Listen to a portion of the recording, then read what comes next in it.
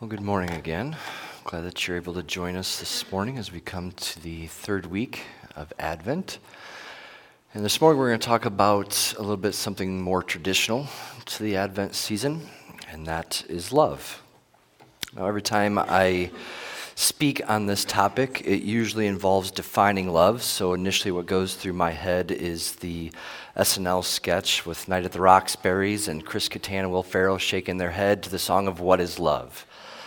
It's just the way that I was raised, I guess. You just can't get that out of my head, and now it's probably stuck in yours if you've seen that. But love is such a fun topic to talk about. Thank you, Russ. It is such a fun topic to talk about because there's so much talk about it in Scripture. It's a rich subject. You know, when we think about the subject of love and defining it, you can talk about it for quite a while. You can chew on it because who completely understands love? You know, when we think about it in Scripture, you know, it's a theme where we're talking about and understanding Christ and what He has done for us. We're understanding who God is based on the attribute. And we go into these things and we go through our life with these moments and we understand more. We grow deeper into it as we experience it more and more in our lives. You know, when we think about love and how we understand it, perhaps we tend to think about the times that maybe we've fallen in love. Or we think about how love changes or the depths of love grows through that time of marriage or relationships, or as children enter into it, the difference of that, maybe grandkids. Maybe if you think about a parent-child relationship, or you think about the love from a grandparent or a caretaker.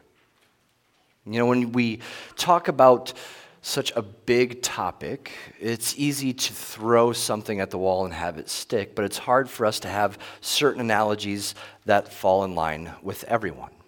Because I understand that everyone's not married, not everyone has children, or not everyone grew up in a loving two-parent home.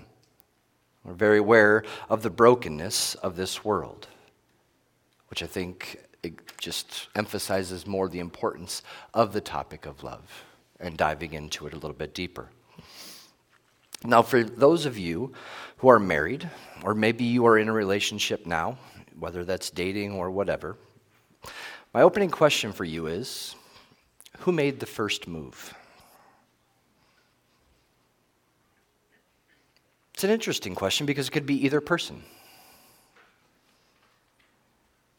Well, for me, I made the first move.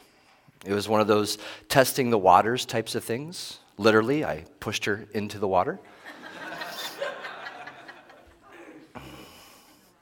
She was not as thrilled. But her friends were saying, "Hey, he likes you." She disagreed. They said, "No, he's just acting like a third grader." They were right. Throughout that summer, we continued to talk. I took her planner and I penciled in times that, hey, you're going to go to this movie with me on this day. Hey, you're going to go to this party with me on this day. As she reflected on that, she's like, you know, it was creepy, but you took charge. It was good. Eventually, I mustered up enough courage towards the end of the summer and asked her out on an official date to dinner and a movie. So in that instance, I made the first move.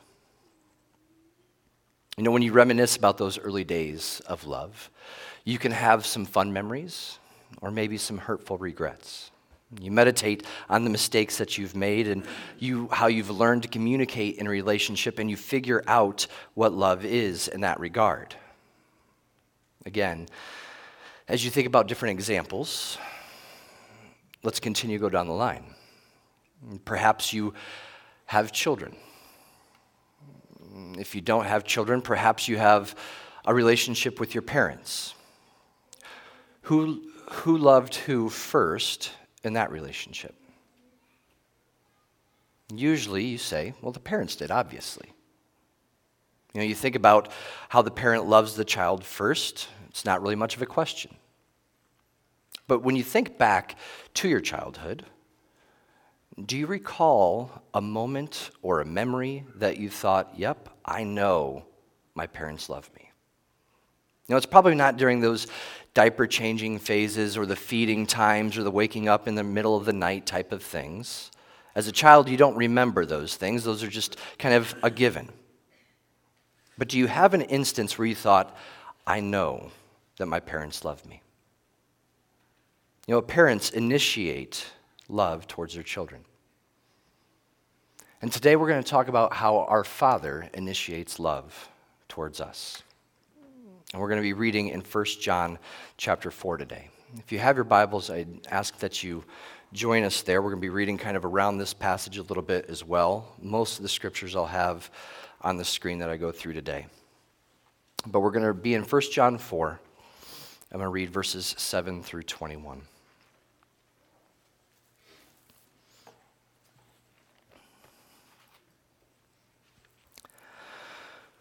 Verse 7. Beloved, let us love one another, for love is from God. And whoever loves has been born of God and knows God.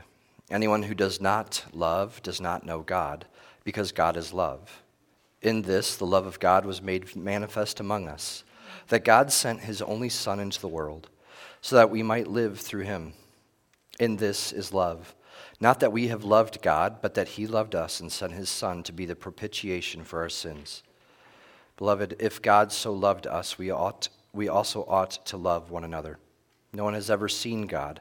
If we love one another, God abides in us, and his love is perfected in us. By this we know that we abide in him and he in us, because he has given us his Spirit. And we have seen and testified that the Father has sent his Son to be the Savior of the world. Whoever confesses that Jesus is the Son of God, God abides in him and he in God. So we have come to know and to believe the love that God has for us. God is love, and whoever abides in love abides in God, and God abides in him. By this is love perfected with us, so that we may have confidence for the day of judgment. Because as he is, so also we are in this world. There is no fear in love, but perfect love casts out fear, for fear has to do with punishment. And whoever fears has not been perfected in love. We love because he first loved us. If anyone says, I love God, and hates his brother, he is a liar. But he who does not love his brother, whom he has seen, cannot love God, whom he has not seen. And this commandment we have from him: whoever loves God must also love his brother. Father, as we go to your word today, I just pray that you would open up our hearts and minds to the truth of your love. Help us to dive deep, help us to understand more, and to deepen our relationship with you. In Jesus' name I pray. Amen. So from a teaching perspective, this is a very difficult passage to go over because it is so deep. We could break down just one or two verses and spend 3 or 4 weeks just within this one passage. So just know, as we go over this today, we're just going to be brushing over some of those things, but going deeper into some of the areas. But spend some time in it this week. It's definitely a fun chapter. Oftentimes we think of 1 Corinthians 13 as the love chapter. That's kind of what it's known as. But in this chapter, if you exclude the beloveds, there's 28 uses of the term love. Each of those terms is the agape form. So this is God's love. And as we've discussed this in the past, we understand that love is a dynamic term, meaning it's growing, it's changing, it's evolving. When we understand love as the grounds for our faith, we tie this to our relationship with Jesus. We see how our relationship with Jesus constantly grows, constantly deepens. So it's a depth type of thing into his love. Love is not to be static. It's not to be stationary.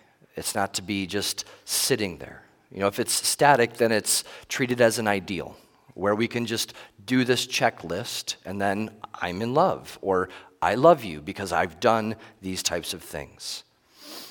When we think about love, it is bigger and deeper than words can oftentimes express.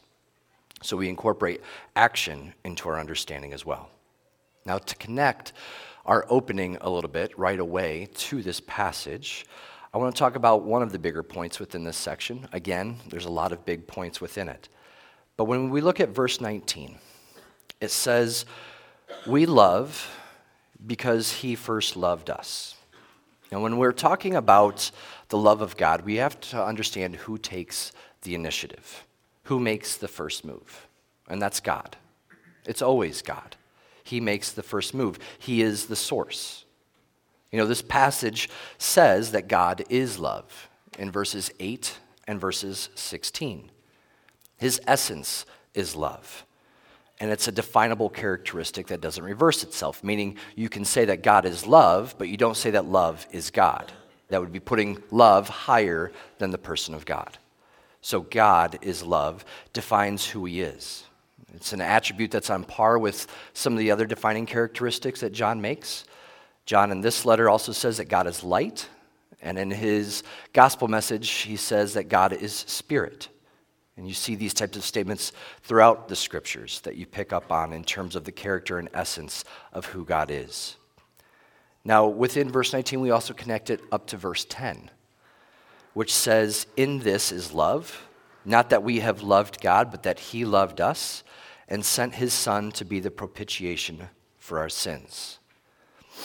So he shows us his love not just with words, but also with actions. And that action is sending his Son to be a sacrifice. Now, the context of what John is writing to, he's writing to believers and charging them that they should love one another. And they should love one another based on the love that they've received from Christ, from God. The roots of that love come from him first. That's the basis, that's the reasoning in terms of what they've experienced through salvation to then go out and love others. So when we're looking at this, we understand that's all the proof we need because God sent his Son into this world. Verse 9 says, "In this the love of God was made manifest," meaning it was displayed, it was shown, it was tangible, it was visible. His love, the love of God was made manifest among us, that God sent his only Son into the world so that we might live through him. Now, just like in the opening, when we try to remember when we might have first known that our parents loved us, we can't always think of the specific examples.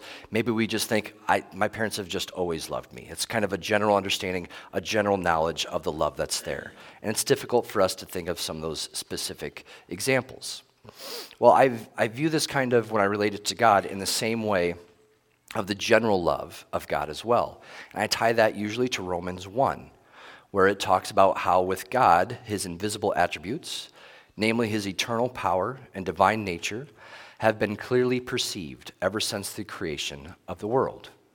Right? So God can be perceived through creation, to where people can look at creation and know that God exists. That God exists in a general sense. That's called general revelation.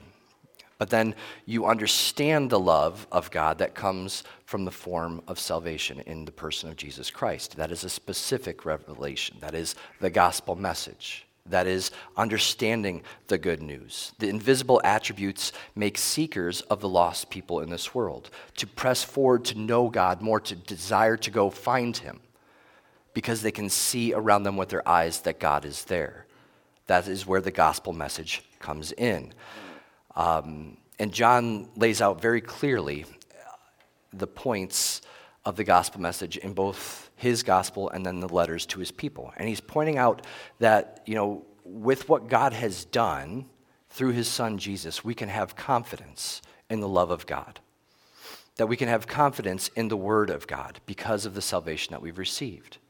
God's love is displayed in the person of Jesus Christ, who is the Messiah. God's love is displayed in him who went to the cross to pay for our sins. The death that was the propitiation, that is the accepted payment for the cover the cost of sin.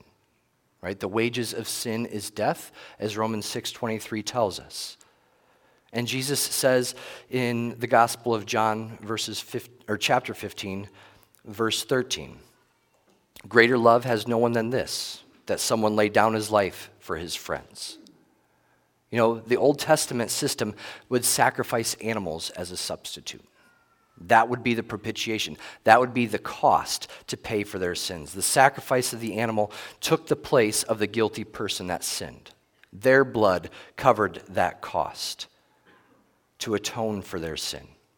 When Jesus came, he displayed the love of God to us by obediently going to the cross for our sakes, in our stead, to pay the price of the sin for that person.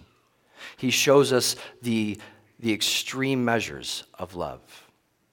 So John says that we should love others because he first loved us. God initiated love by sending Jesus. And if we are to be reflections of God, if we are being made into his image, then we should initiate love to those around us as well. Understanding where that initiation comes from our understanding of the salvation that we've received, we then take that to others. You know, as believers, you think about different changes that happen in your life because of salvation.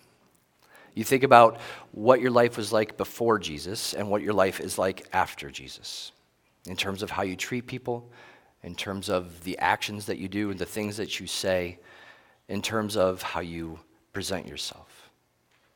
You know, when you personally look at the salvation message, when you personally look at what Jesus did for you, the sacrifice that he made on your behalf, the lengths that God would go to, what does that cause in your heart and mind? How does that stir you when you understand the width, the depth, and the breadth of the love of God?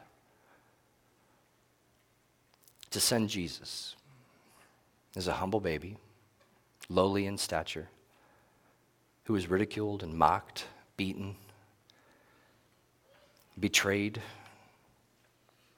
sacrificed for your sake. And you make it personal, because it is personal. For me, I think of my struggles through addiction, through drunkenness, through coarse language. I think about my wickedness towards others to elevate myself.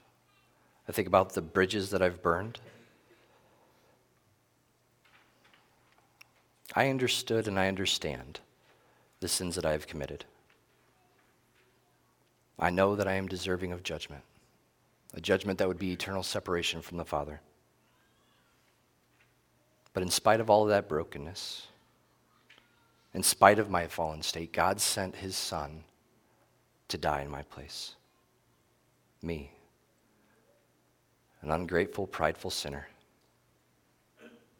And it's in absolute brokenness and unworthiness that you hear the message that God loves you. And you think it can't be true. I'm not worthy for that. There's no way that he could love me. Who can love that much? God does. It's not understandable to us. It seems reckless. It seems unconventional. But that's what love looks like. It's indescribable. It's inexpressible. It's inconceivable. It's incomprehensible. And our understanding of that only grows as time goes on through the abiding presence. Love is personal, and it is present. Because he loves you, he has sent his Son. Because he loves you, he has given you the Spirit, and the Spirit dwells in you. So you have confidence in God that he abides in you because he has given us his Spirit, as it says in verse 13. And this abiding is connected to love. Look at verses 15 and 16. Whoever confesses that Jesus is the Son of God, whoever confesses that Jesus is the Son of God, God abides in him, and he in God. So we have come to know and to believe the love that God has for us. God is love, and whoever abides in love abides in God, and God abides in him. Our abiding in God and God in us is evident based on it's evident based on the demonstration of love that comes from His Spirit. The Spirit is the source of the abiding love that's in us. Look up to chapter 3, verses 23 through 24. It says, "And this is His commandment, that we believe in the name of His Son, Jesus Christ, and love one another, just as He has commanded us. Whoever keeps His commandments abides in God, and God in him. And by this we know that He abides in us, by the Spirit whom He has given us." The Spirit is a guarantee. The Spirit is the seal for our salvation. When we think about these verses and the talks about abiding, I suggest reading John 15 this week, again, within the same author, the same understanding of abiding that goes on there. It's a wonderful chapter that talks about the abiding presence. From these verses, we can see the result, the commands that are attached to the love that we've received. But we need to recognize and understand the confidence in the love of God that we have. God manifested His love in the person of Jesus, who died on the cross to restore the relationship between God and us. And then He gave us His Spirit as an abiding presence for us to be comforted in so many ways, and to know that God will never leave us nor forsake us. His presence is with us.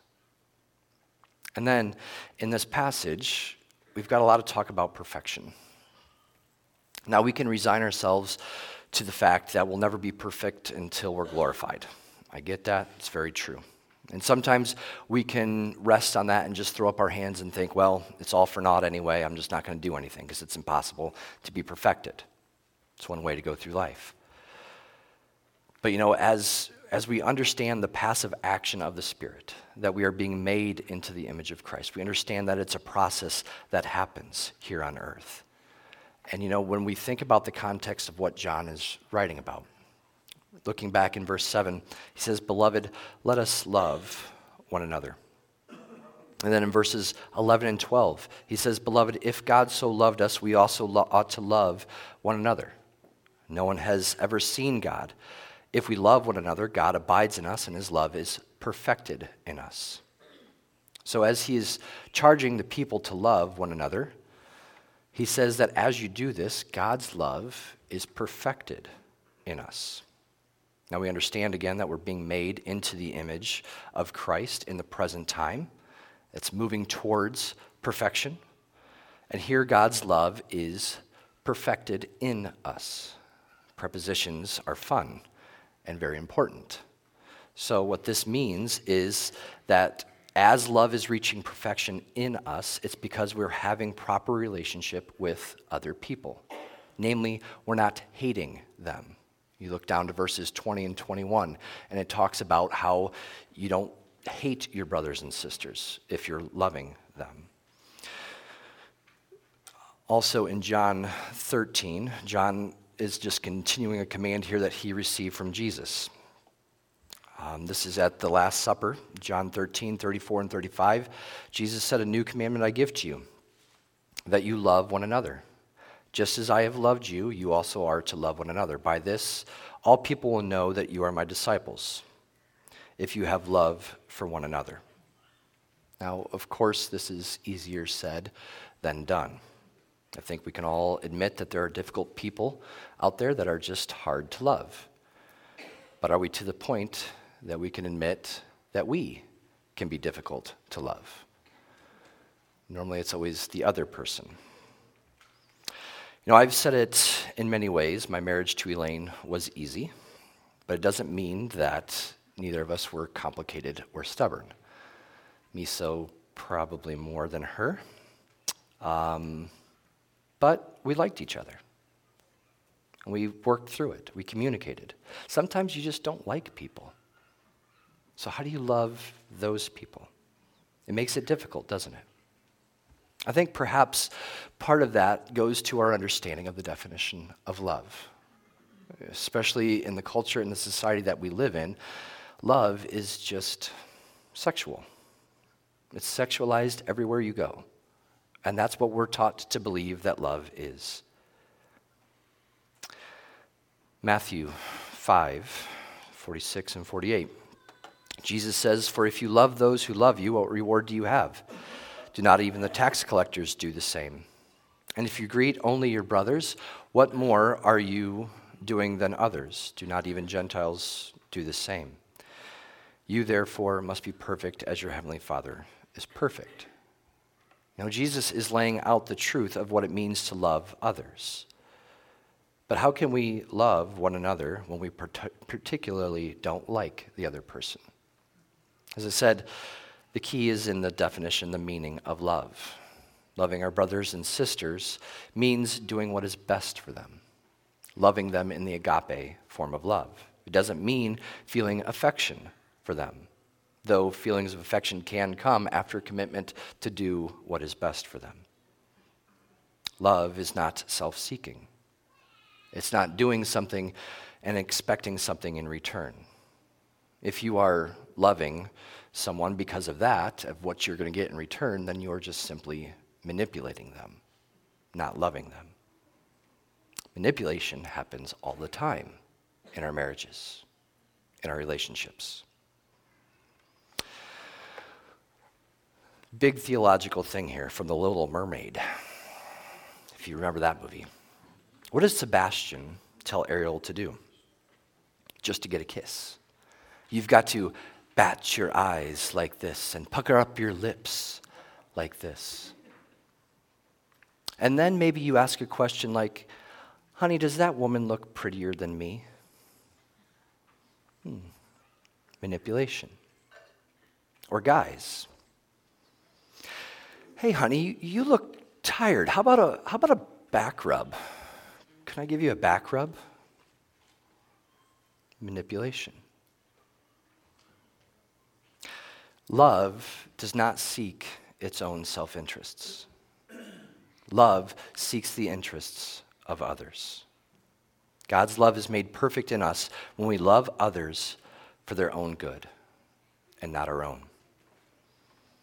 The second instance of perfection is found in verse 17.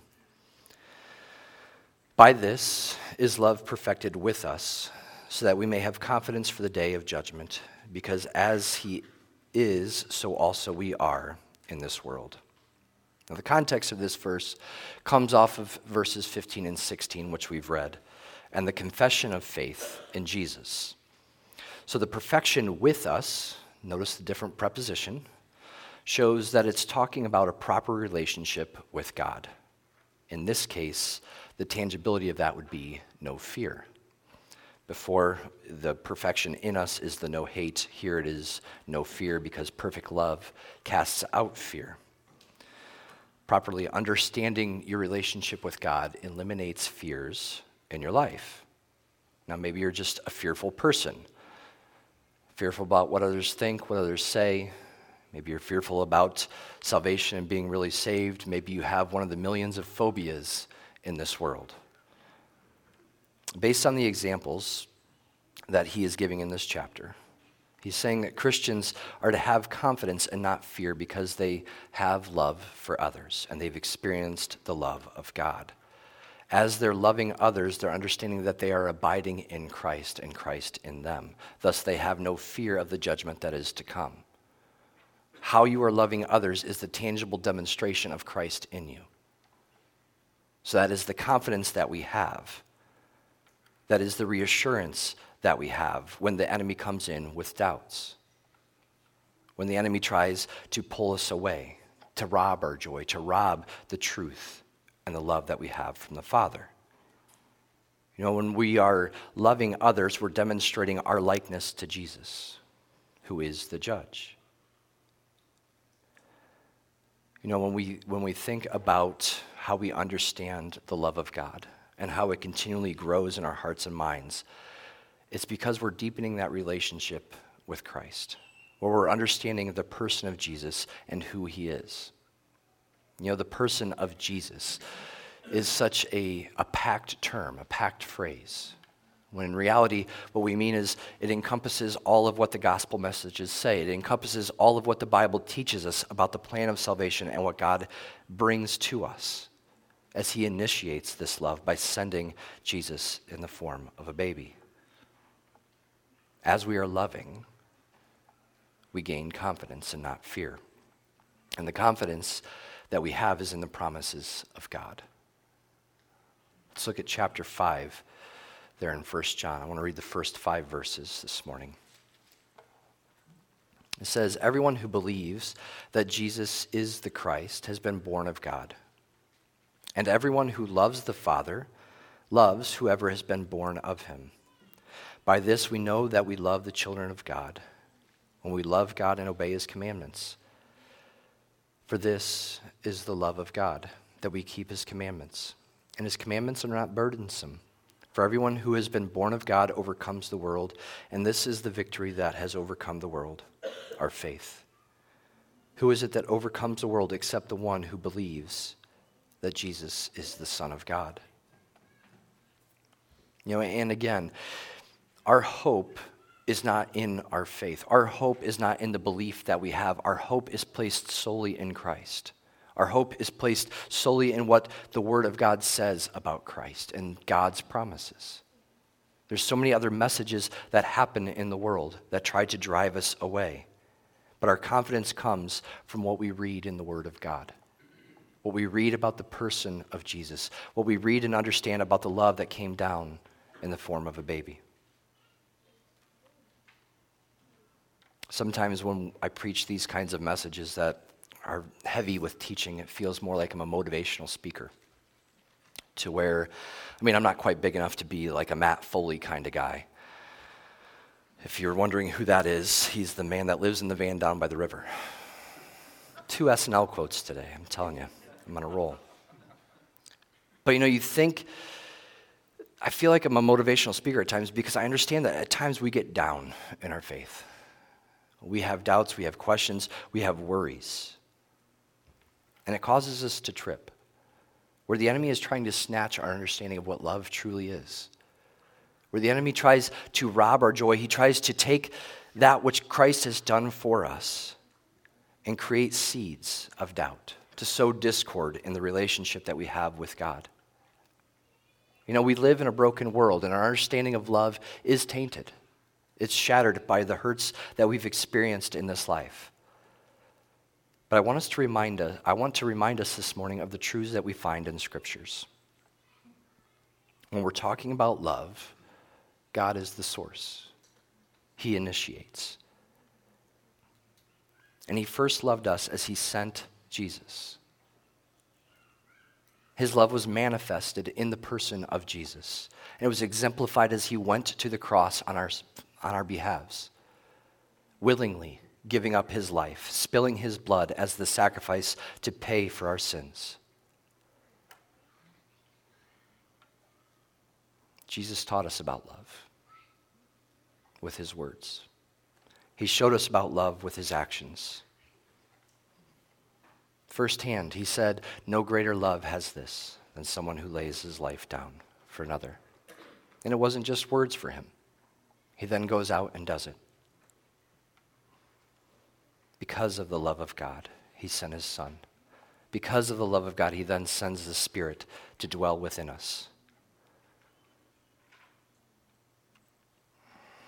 You think about what God has done for you in a personal sense. You know your heart. You know your brokenness.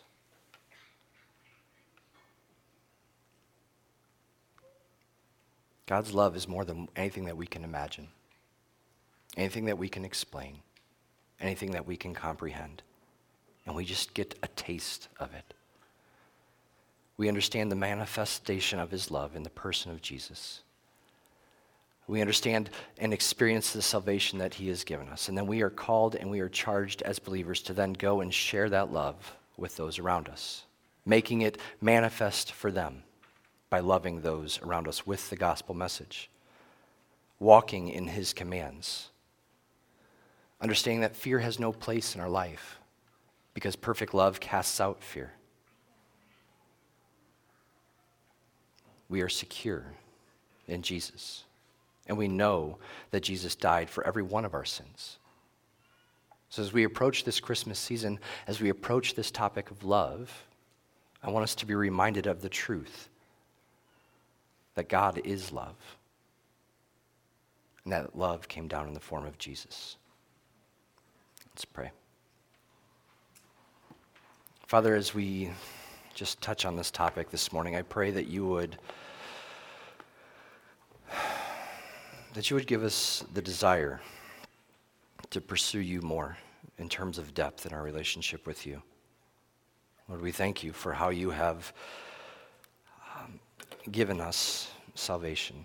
We thank you for how you have given us your Spirit. And I just pray that we would not squander those things, that we would not belittle them, but Lord, that we would be able to walk in them daily, that we would understand your truths, that we would understand the love that we have received, and that love would become a part of who we are, that would be reflected in our words, in our actions,